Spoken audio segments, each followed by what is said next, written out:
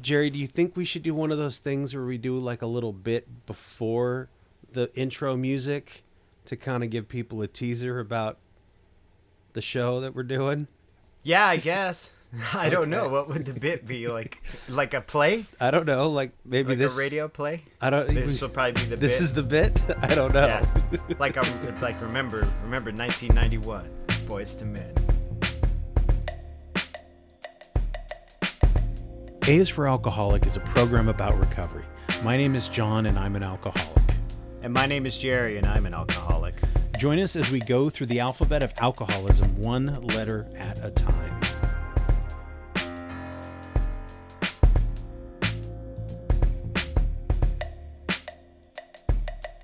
You haven't heard from us in a couple of weeks. Yeah. Things have happened, and we have been incapacitated, down and out. Jerry survived the great Snowmageddon. Snowpocalypse? Snowpocalypse, yes. Yeah.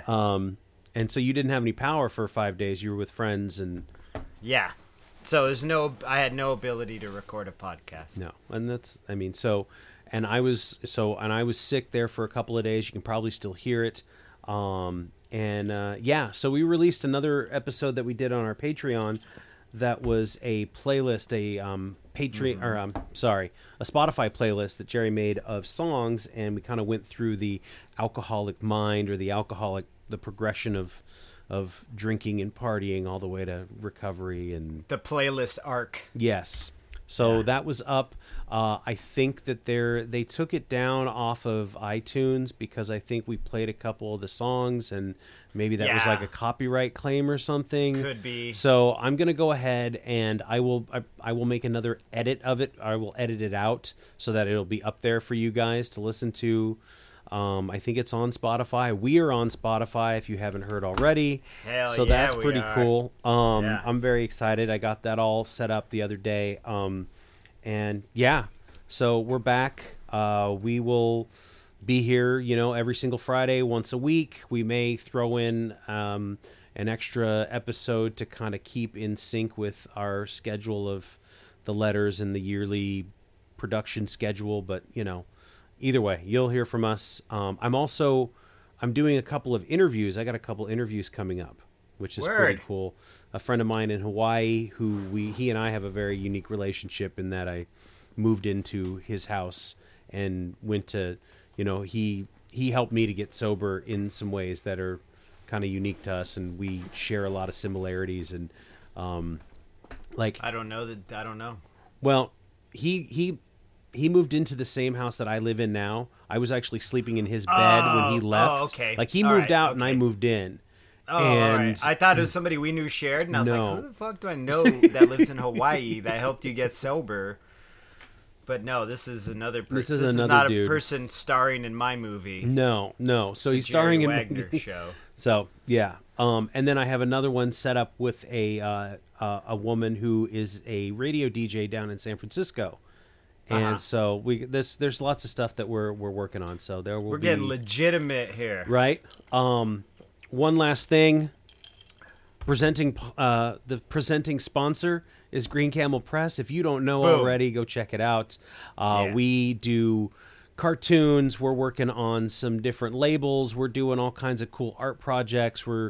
I got a stop motion thing in the works, but we also sell t-shirts. So go to greencamelpress.com and please go buy a t-shirt. They're candy apple green with our logo and website on the back. Super soft, nice and clean, ready to go. Right. So, getting back to Boys to Men. 1991, I got the year right. Did you? Yeah, got the year right. It's so hard to say goodbye to yesterday was the song. Mm-hmm. It was about a relationship that had, or is it basically I don't know, man. You're longing, it's hard to say, you have to say goodbye for some reason, but it's hard to say goodbye to something in the past. I think it's a song about breaking up with a person, but they played at funerals a lot. So it's also, I don't know if it's a song about saying goodbye to a dead person or saying goodbye to someone you loved. It's just like, yo, I'm done with your ass. Right. I don't know. I mean, I always hear it no, I don't always hear a funeral. It's not like they played at my grandmother's funeral or That's not funny. I don't mean to laugh. No, at your grandmother's that funeral, was my little crack right there. if there No, was- they played a few of my favorite things, which I can't hear to this day without getting a few tears out. That's a hard one. But yeah, it's so hard to say goodbye to yesterday. We are Generation X, Yes. so it is part of our part of us being grown and raised and everything. I mean, we may not have been fans of the song when it came out, and then we enjoyed it for its irony in our 20s and 30s because it was definitely not part of the social group that John and I hung out in. No. So that's what I stands for in this where we're at in the alphabet. It's so hard to say goodbye to yesterday.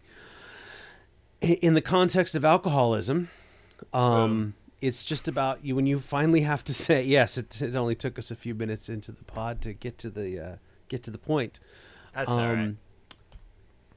It's We about got all day. Yes, it's about saying goodbye. You have to say goodbye. When you think about having this relationship with something that has been such a core part of your, at least for me, it was a core part of not only my daily routines and habits, but it became a part of my personality. It's how I identified as a drunk. I mean, certainly as a bartender as well, as a fun party guy, at least for the beginning of the night. Everybody knew they could come around for a good time until it just got too uncomfortable, weird, loud, sad, inconsolable, or whatever. And that there's that sort of moment everybody, I think, well, I don't know if everybody has, but I know that you and I both had that moment of saying, like, this shit has got to stop. Yeah. I can't do this anymore. Right. And you start to realize that it's just not working for you. It doesn't even help you maintain, let alone give you any sort of high or reward. It goes from something that's like exciting and fun to this almost, I guess it's kind of like being in shackles, where it's like if you don't take it, if you don't drink it, if you don't imbibe, you can't even feel normal. You hear that a lot when people will say, "Man, I just need to get a drink. I just need to feel a little bit normal today." Right. Mm-hmm. And so, what does that mean? What did it feel like before? What does it feel like now? When you come in and maybe you're kind of shaky and feeling a little agitated, and what are the words they always use? Irritable, restless, and discontent. Discontent, yeah. And then you get that whiskey and Coke, and you're just like, oh, now I'm okay. Now I'm in my escape pod. And that idea that when you quit, that ceases to exist. That ceases to even, there's no joy in it anymore. It becomes hell. Right. Or a job you just punch into that's the worst job you've ever had in your fucking life. Is that how you felt? It was just clocking in? It literally, I mean, it was hell. It absolutely was, but I was just punching in every night. Or sometimes punching out, I had to go to work early. Sometimes I had to work a double. Mm-hmm. But to me, it felt like a chore that I had to do to feel like a normal person, to feel like I could function. Mm-hmm. Yeah. Yeah, I there were many times. I don't know if you were a morning drinker near the end. Not often. No. Near the end, but only to cope with the hangover. But you definitely had rules as far as when you could start and stuff like that. Right. I did. Mm-hmm.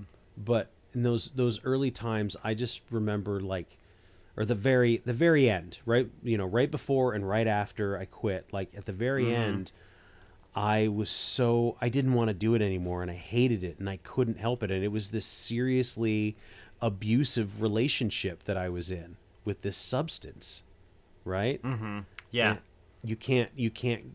I couldn't get out of it. It sounds so cliche, but it was an abusive relationship. I had an abusive partner who, and again, this is not to blame the alcohol, because it is, of course, my relationship with myself and other things, and this inert substance that I can't handle. Right. So I'm not blaming alcohol as being the toxic thing necessarily, but my relationship with it. And it has to stop and it has to change. And how do you break up with alcohol? It's a good question. I think some people, It's a great question. like, how do you finally just say no? And it gets to that point where we've used the word unmanageable, and it's just absolutely unmanageable. You can't do it. Sometimes it takes jail. Sometimes it takes car crashes or relationships, with other people being destroyed to get to a point of, I have to quit and I have to say goodbye. And you go, well, but I feel I need it and I can't live without it. And I love it. I'm obsessed with it.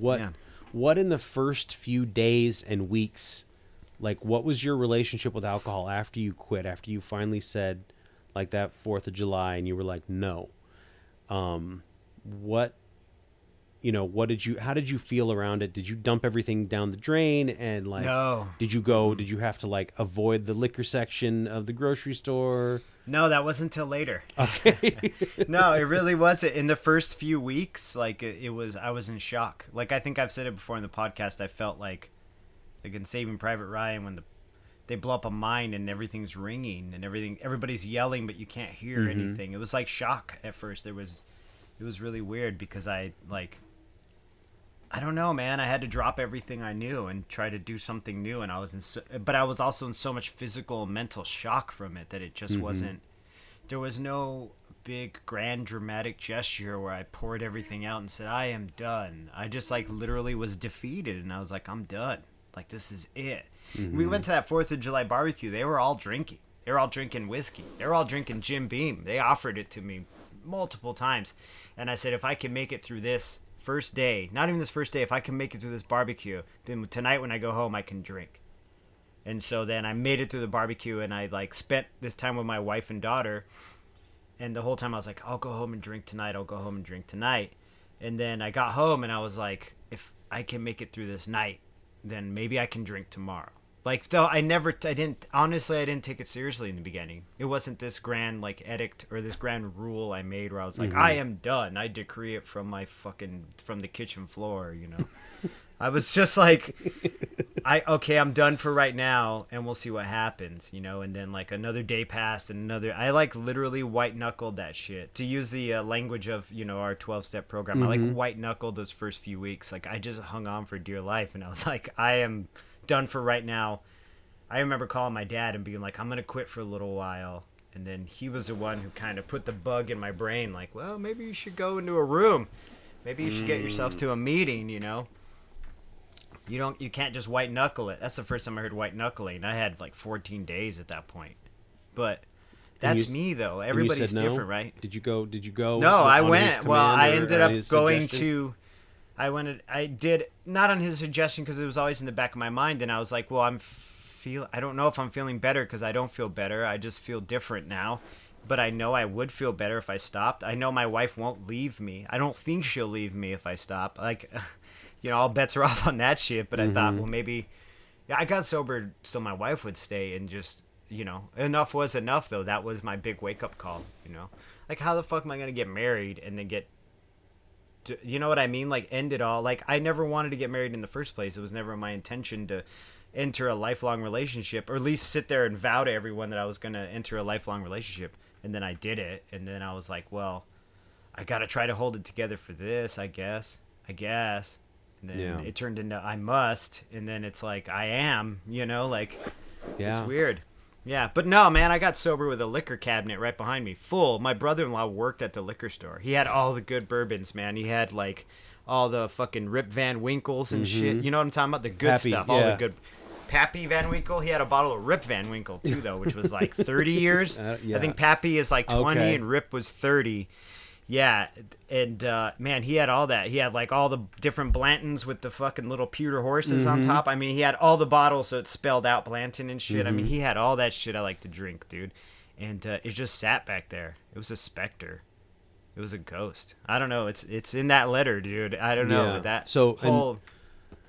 So speaking of letters, and one of the things that we wanted to do today is... It was suggested to me a long time ago, and I didn't even think about it until just recently, but was to write a goodbye letter, right? Write like if you were in a relationship with somebody with a partner, and how do you break up with them? How do you say goodbye? What are the things that you remember? What are the things that you would say? What is the last thing you would write to them? What is the last thing that you would say to them before, and to tell them how you felt about them? And I think that that's important. Excuse me, is to talk. I mean, we talk about it a lot, talking about your feelings and how alcohol made you feel, how it makes you feel now, even though you and I haven't been drunk in a very long time. That relationship is still there in some capacity, right? I mean, right. Oh yeah, it's absolutely still there. It's still in my head. It's still kind of like I mean, Jesus, we get up here and we talk about it.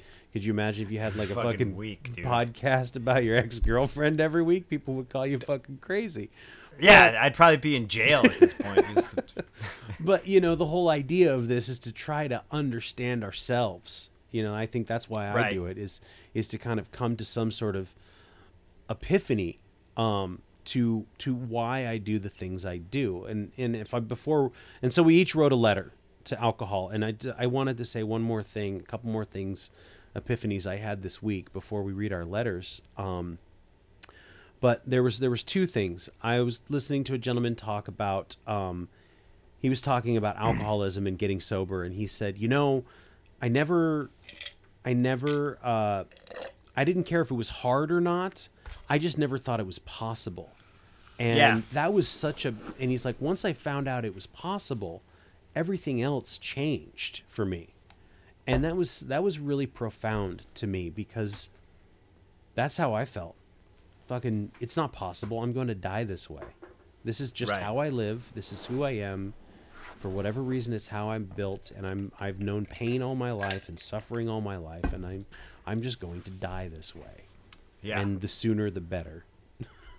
Yeah, no, that's so funny. It's funny because it's true. Mm-hmm. Yeah. No, and I don't think I was actively looking to kill myself. Like, I wasn't wanting to find a gun or eat a bottle of pills to kind of do anything. But that idea of it becoming possible was really amazing. That just like, oh shit, that's right. That's what it was. And a lot of this is like trying to resolve things in the past. And something else came to light to me this last week was my father was very, very, very sick in a lot of ways, but he was on a particular medication for almost his whole life. And I always knew that it ate away at his bones and like his joints. He had all kinds of joint surgeries. It never occurred to me that he could be taking this medication that he thought was good for him to help him breathe, that was killing his body in another way, but also that it was like fucking up his brain. Yeah. And so all this time I've been, and I'm still working on those resentments toward my father, but all this time it never occurred to me that he was sick in the head. I mean, I always knew he was, because he was just kind of, I was always like, well, he's a fucking asshole, and he could have changed if he wanted to. Yeah. And so part of trying to release those resentments and to resolve those issues is to understand. And the other thing is, I hear, people say like, you can change the narrative. And I don't know how you feel about that phrase, but I never really I always thought it was kind of like, come on, man, it is what it is. Don't sit here and try to call I'm not it something familiar else. with the phrase, but basically just saying like, you can change the narrative of your life, right? You can change the way that you talk about yourself, and you can change the way that, things, you perceive things and how you're perceived and all this stuff. And it sounded a little too just kind of corny and hokey. And yeah. You know what I mean? I just didn't buy into it. And then I realized, like, it's not so much that you change the narrative, or at least for me, it's that I saw something, I got a new piece of information from a different perspective that I had no fucking idea about. Right. And so you're like, oh, well, what if there was like, you read the book and then there's like the appendix? The appendix. The appendix? Yeah, the appendage is a different. Don't want to talk about the appendage. That's the book's dick. Yes. It's the appendage, yeah. But yeah, so it was like, oh, the appendix, there's all this other information about the story itself. And I was like, oh, shit. So there's this whole other part of it that I had no idea about. And I'm not saying that I'm done with resenting my father, but it was kind of just this little door that was like, oh, okay. All right. So maybe it wasn't all his fault. Maybe there were bigger things in play and things that he couldn't control. Right. So maybe I don't have to hate him for the rest of my life. Oh my God, dude, you're growing. Look at you. You're I know. growing. Or as the So, excuse me, that was the Gen Y kids say, you're glowed up. Dude. You glowed up. You're glowed up. So dude. that was my big epiphany, and beside the fact that I had my 42nd birthday, and that was cool too. But Right, happy birthday, man. Thank you. 42 years old, man. Yeah. Who would have thought? you're all grown up. I didn't. Who would have thought you'd make it to 42 Shh. on 2 legs? Come on, man. At 19, did you ever think you'd make it to 42 or 44? Fuck no. I used to be like, I'm not going to make it to 30, man. Ugh. And that was Your fucking soul's cool. dead when you're 30, and then I hit 30 and I'm like, fuck, I hope I make it to 60. The fear set in. Yeah, the fear set in, exactly. So, with all that, thank you for letting me get that out, Jerry. Yeah, So we wanted to write some letters, and I sat down. I don't know what your process was, but I sat down and wrote mine. It took me a few different tries and a few different iterations to get it all there. Yeah. But I wrote mine straight through, and then right when I got near the end, the power went out. So then I had to deal with that shit. yeah. Yeah. Do you want to go first? No, you can go first You want me if to you read? want to. Okay. Yeah, sure. So we haven't read these to each other. Or We're anything going to like that. surprise each other with our hard feelings. So We're going to... excuse me. I'll do my best for not coughing to the mic. Then pardon don't my do that. sickness, but so here we go. Dear Alcohol, in the beginning, there seemed to be so much promise with you and I. I was lost and hurt and young. I had already endured so much trauma and at such a young age. Pain, anxiety, and fear were daily, raised with mistrust and abuse, and taught to always be on guard was just a way of life. I remember the first time you shared yourself with me, spilled your secrets, and poured your promises in my glass. We ditched class together and went to a friend's house. We sang to the Beatles. Take these broken wings and learn to fly all your life. You were only waiting for this moment to arise. Your first taste was foreign and jarring, but your feeling was sweet and warming. You made my mind calm and my body warm in a way nothing else ever did. I knew it was meant to be from that day on. Those promises and feelings stayed true for a while, but little by little things started falling apart. Some mornings you would leave me feeling battered and bruised, always coming back later to say, I'm sorry, baby. I didn't mean it. Take me back. I promise it'll be different this time. The cliche went on and on. I kept thinking things would change. You kept on being you, doing the same damn thing every single time. Things got worse. You hurt me more and more. You took my money. You yelled at my friends. You hurt people I cared deeply about. You led me in situations where I was nearly arrested, somewhere I certainly should have been killed. And still with the, I'm sorry, babies. It'll be different this times, which turned into, you need me. You won't leave me. You are nothing without me. You disgust me and yourself. I'm the only thing that will make you feel better. And that was true for a while too. Or at least I believed it. And on it went. For so many years. Broken promises, failed attempts to make it work. So many people were hurt by our toxic relationship. So much wasted time and money. spent chasing a dream, a high, an ideal state of being that with you was never going to exist. Ever. I tried to make room for you in my life, but you wanted every part of it.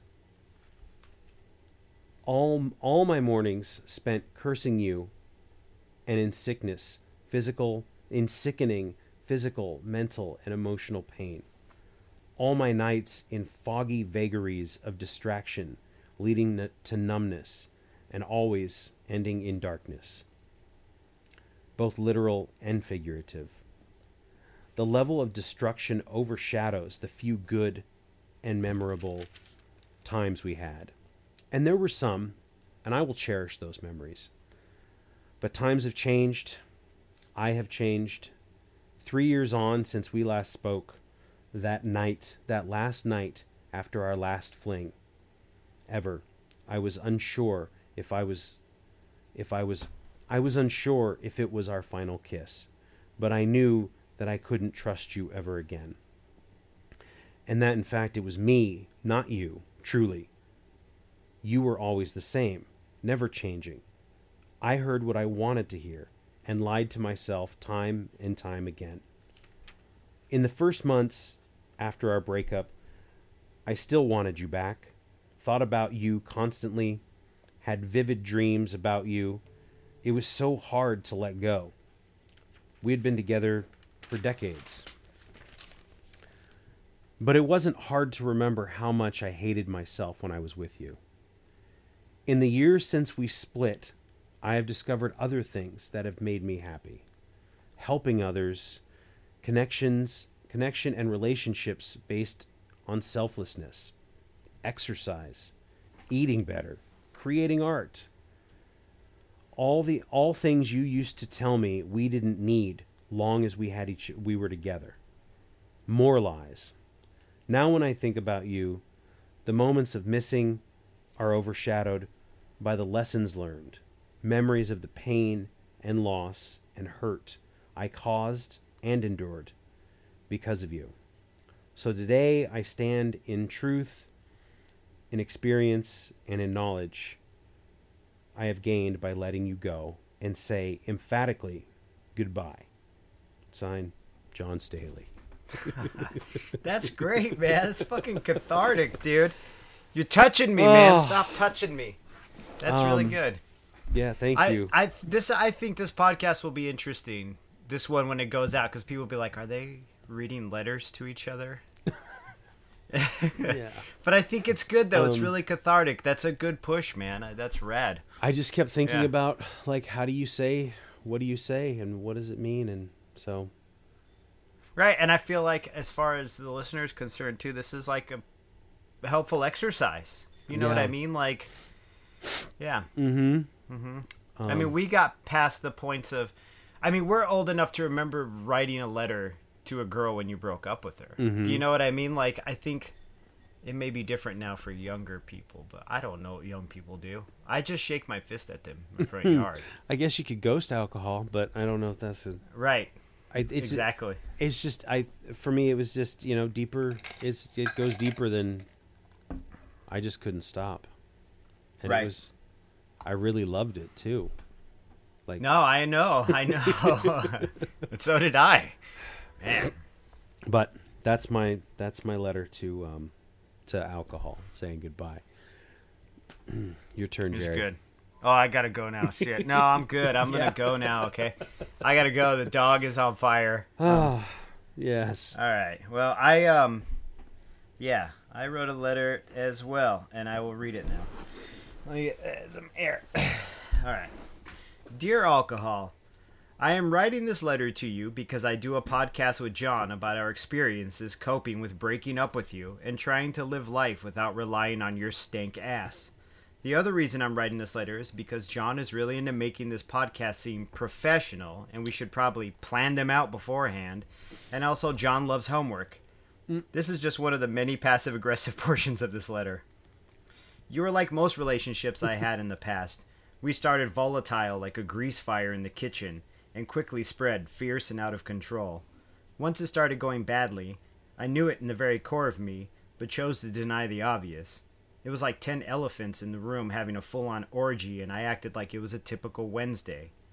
I would trudge through it completely miserable and in pain, but it was routine and ritual. This is who I am, and this is what I do. This defines me and shapes me. But, unlike every relationship I've had, I ghosted you. I cut off contact and Caspered my way out this bitch, and I haven't reached out for you since. But true to form, I obsessed over you and came up with countless scenarios in which we could work it out. Maybe something bad would happen, and I could turn to you, and we could move back into that coffin we shared. That'd be fucking rad. Insert dripping Gen X sarcasm here. I came to the conclusion, one of many, just like the passive-aggressive parts of this letter, that pursuing any relationship with you would be actively seeking my own death. I also concluded that although you were around for and caused many of my hardships, you were only a catalyst and not the true root of my disease. I believe this infirmity has existed in me before I met you. You just amplified the symptoms, you crazy little minx you. And just like a physical debility, you must be treated in order for me to regain health. So I sought a remedy. I found my remedy in church basements around other people who dumped you. People who got used up, chewed, and spit out by you. We drink rough coffee, we tell stories about you, and we laugh. We share the turbulent parts of our lives with you, and we cope. Shit, I cope, because you're always there, lingering around like a vampire, expecting an invitation in. The fucking wild part is that you're an element of me. You live in me, and I hate that. I fucking resent that. But you're there, so I have to accept it or be damned. Damned to be walking wounded and back in my disease without taking a drink, and fuck that shit, man.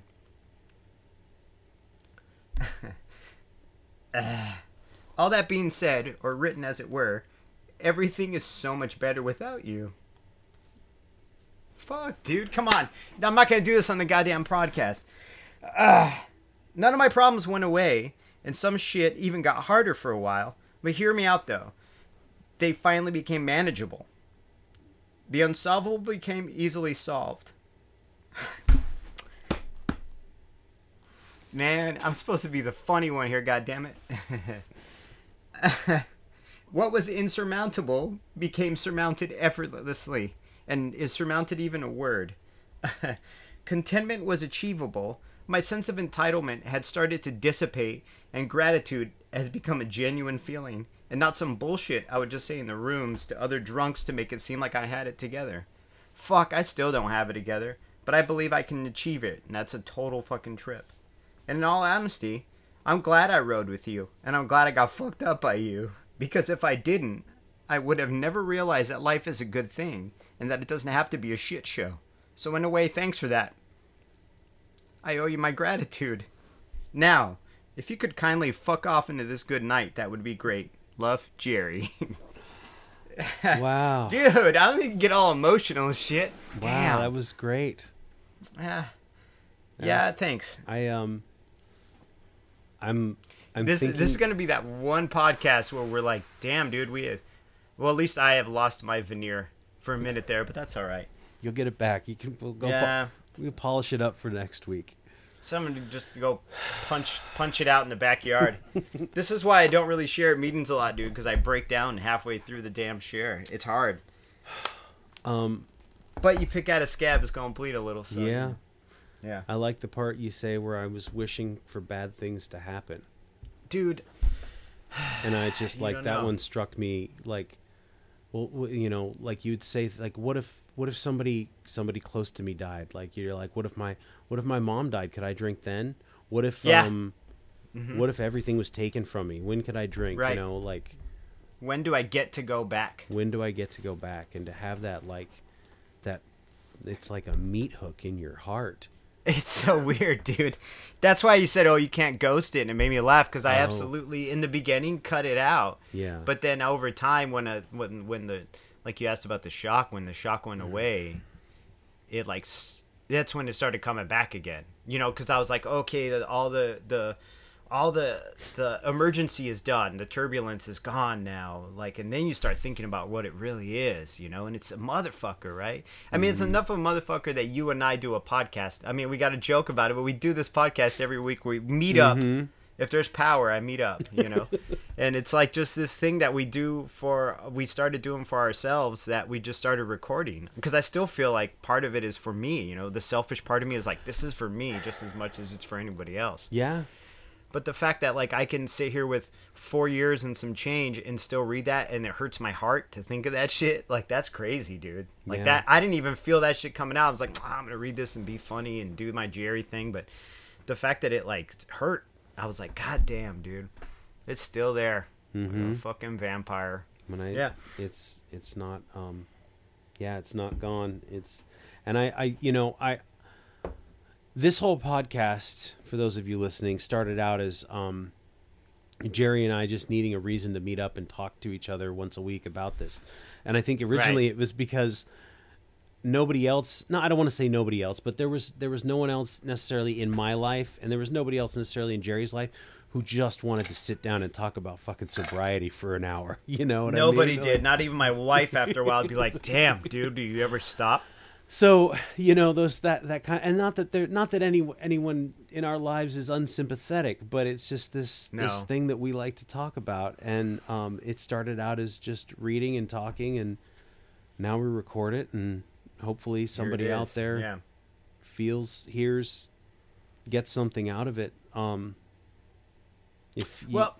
Yeah, absolutely. No, what I was gonna say was, and I was thinking about this, right, is that I read a lot online, and people talk about, like, you know, going into the rooms or going to meetings, and this is not a podcast promoting meetings in any way, but they talk about the community of recovery, and a lot of it, the cynical person always says, well, it's just a bunch of people sitting in a room crying about being drunk and reminiscing and feeling sad and feeling sorry for themselves and shit. But I feel that, like, it's the opposite, you know, because I don't feel sorry for myself anymore. And fucking crying in a room full of sober people, the only difference between that and a bar is that nobody's drunk, because you're just sitting in the fucking bar crying, or you're sitting in your car crying, or you're sitting in your backyard crying. In your bed. Yeah, dude. Yeah. Yeah. You're just crying about how unfair life is, you know, when you're drunk. And when you're sober, you're crying about how hard it was, or how hard it still is, and how you have to do the work. I just... The hard work. It's just this last week, man. I don't know what it was. It was the perfect, you know, birthday, and hearing these things and coming to these sort of epiphanies that, like, it's not just people sitting around listening and crying and nah, there's something else there. But I was like the laziest, fucking stubbornest, saddest sack of alcoholic fucking bean dip, you know, sack of bean dip there ever was. And, like, if I can sit here today and be like, Jesus, did I really just have, like, a growth moment, and I was able to actually kind of be aware about it? Like, I think anybody can do it, man. And you know, whatever that takes. I mean, I know we're very Jerry and I are very open to any aspect of sobriety, however you get there. If you know, whatever your system is. I talked to a friend of ours just recently, actually called me on my birthday, and I had said, hey man, how's it going? You still doing program, whatever? And he was like, you know, I haven't been lately, and I said, I'm not trying to hassle you about anything. And he's like, you know, I'll do it when it feels right. And I'm like, but you're still not drinking? He's like, no, man, I'm not. I'm done with that. And I was like, then okay, then cool. That is the only thing I wanted to hear that makes me fucking happy, that you're not back in it. So yeah. So I don't really give a shit, like, how you get there, or if you know, if you're interested, there's plenty of ways to do it, and there's lots of different ways. And I don't know. We just found it helpful, and it's part of our reality, so we discuss it, you know. But like I said, we always have to emphasize it. It's not a promotion. The most helpful thing for me has always been, above everything, above the dogma and the literature and all that, is just having another person help me out. You know, it's like, dude, if I'm stuck on a fucking video game, I text my brother and I'm like, I can't do this. You know what I'm saying? Like, why would not a huge life decision be the same, you know? And so I approach it very, like, like kind of like that person you talked to on the phone. I'm like, I do it when I need it, and I use it when I need it, and I try to help other people by saying, hey, this worked for me. If it doesn't work for you, at least hit me up and let me know what's going on, because I'll help you out, at least as far as being an ear. Like, I'll listen. I'll text you. You don't have to come sit in the church basement when you drink that rough-ass coffee. I will say, there is one thing that you can do anywhere, and that's writing it down. Yeah, that helps a lot, too. I have found it to be so helpful in my daily life. I have my what I call my I was almost going to say my PM Dawn notebooks, but they're my PMW. Speaking of I like early your PM 90s, Dawn, dude. yeah. Set adrift into memory bliss, Man, dude. that was the track for a minute. Well, that beat was dope. I didn't like his raps, Yeah. but the beat was dope. Yeah. Anyway, But PMW is prayer, meditation, and writing, and so that's what I do in my books and my notebooks, and I found it to be like extraordinarily helpful to just write whatever. And some days there's nothing interesting in there, I promise you. But other days I'm like, I get it out, and Jerry's right. I do give homework. And he loves homework. Even when he was drinking, he loved homework. Ask anybody who worked for him at the bar. They're like, fuck, John. Really? But I didn't mind because I didn't work for him. So I was like, yeah, whatever. So, and one of the reasons I love to have you when I say like, hey, I've got this idea, is because I think you're great. Because my idea of saying goodbye to alcohol is not at all what yours is.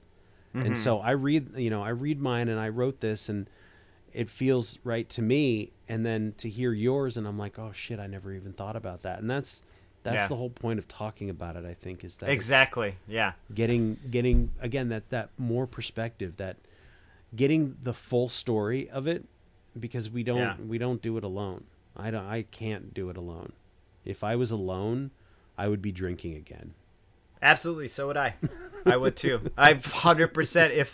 And I can't sit here and say, oh, the 12-step program is what got me sober. It helped me get sober. Mm-hmm. We did it together. And I honestly can, I don't want to get all higher power on you, but just surrendering to the unknowing helped me out a lot too, because it took all that pressure off my back. Yeah. But it was the people in those rooms that helped me get sober. I felt like more than anything, and that may be a big no-no with other people to say, who are in the program, but for me, it was like in the beginning, it was those people around me. And I made some good friends, but I didn't like forge really hard relationships. I was not close. I fucking sat in the back. But to know that guy who worked for UPS, and that dude who's homeless as fuck, and that dude over there is accountant, we all have the same bug. You know what I'm saying? And so that meant so much to me, because I knew that, that I wasn't alone. That I could walk up to any of those three dudes and be like, hey, I'm having trouble. Can I talk to you? And they'd be like, here's my phone number. Let's go outside, smoke a cigarette, whatever,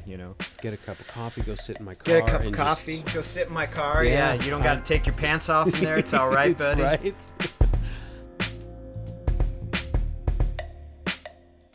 Thanks again for listening. Our music, as always, is by Neglect. You can find more of his stuff at neglect.bandcamp.com. And you can find us on all social media platforms that matter: Instagram, Facebook, and Twitter. And you can reach us at aisforalcoholic@gmail.com. Talk to you later. Yeah.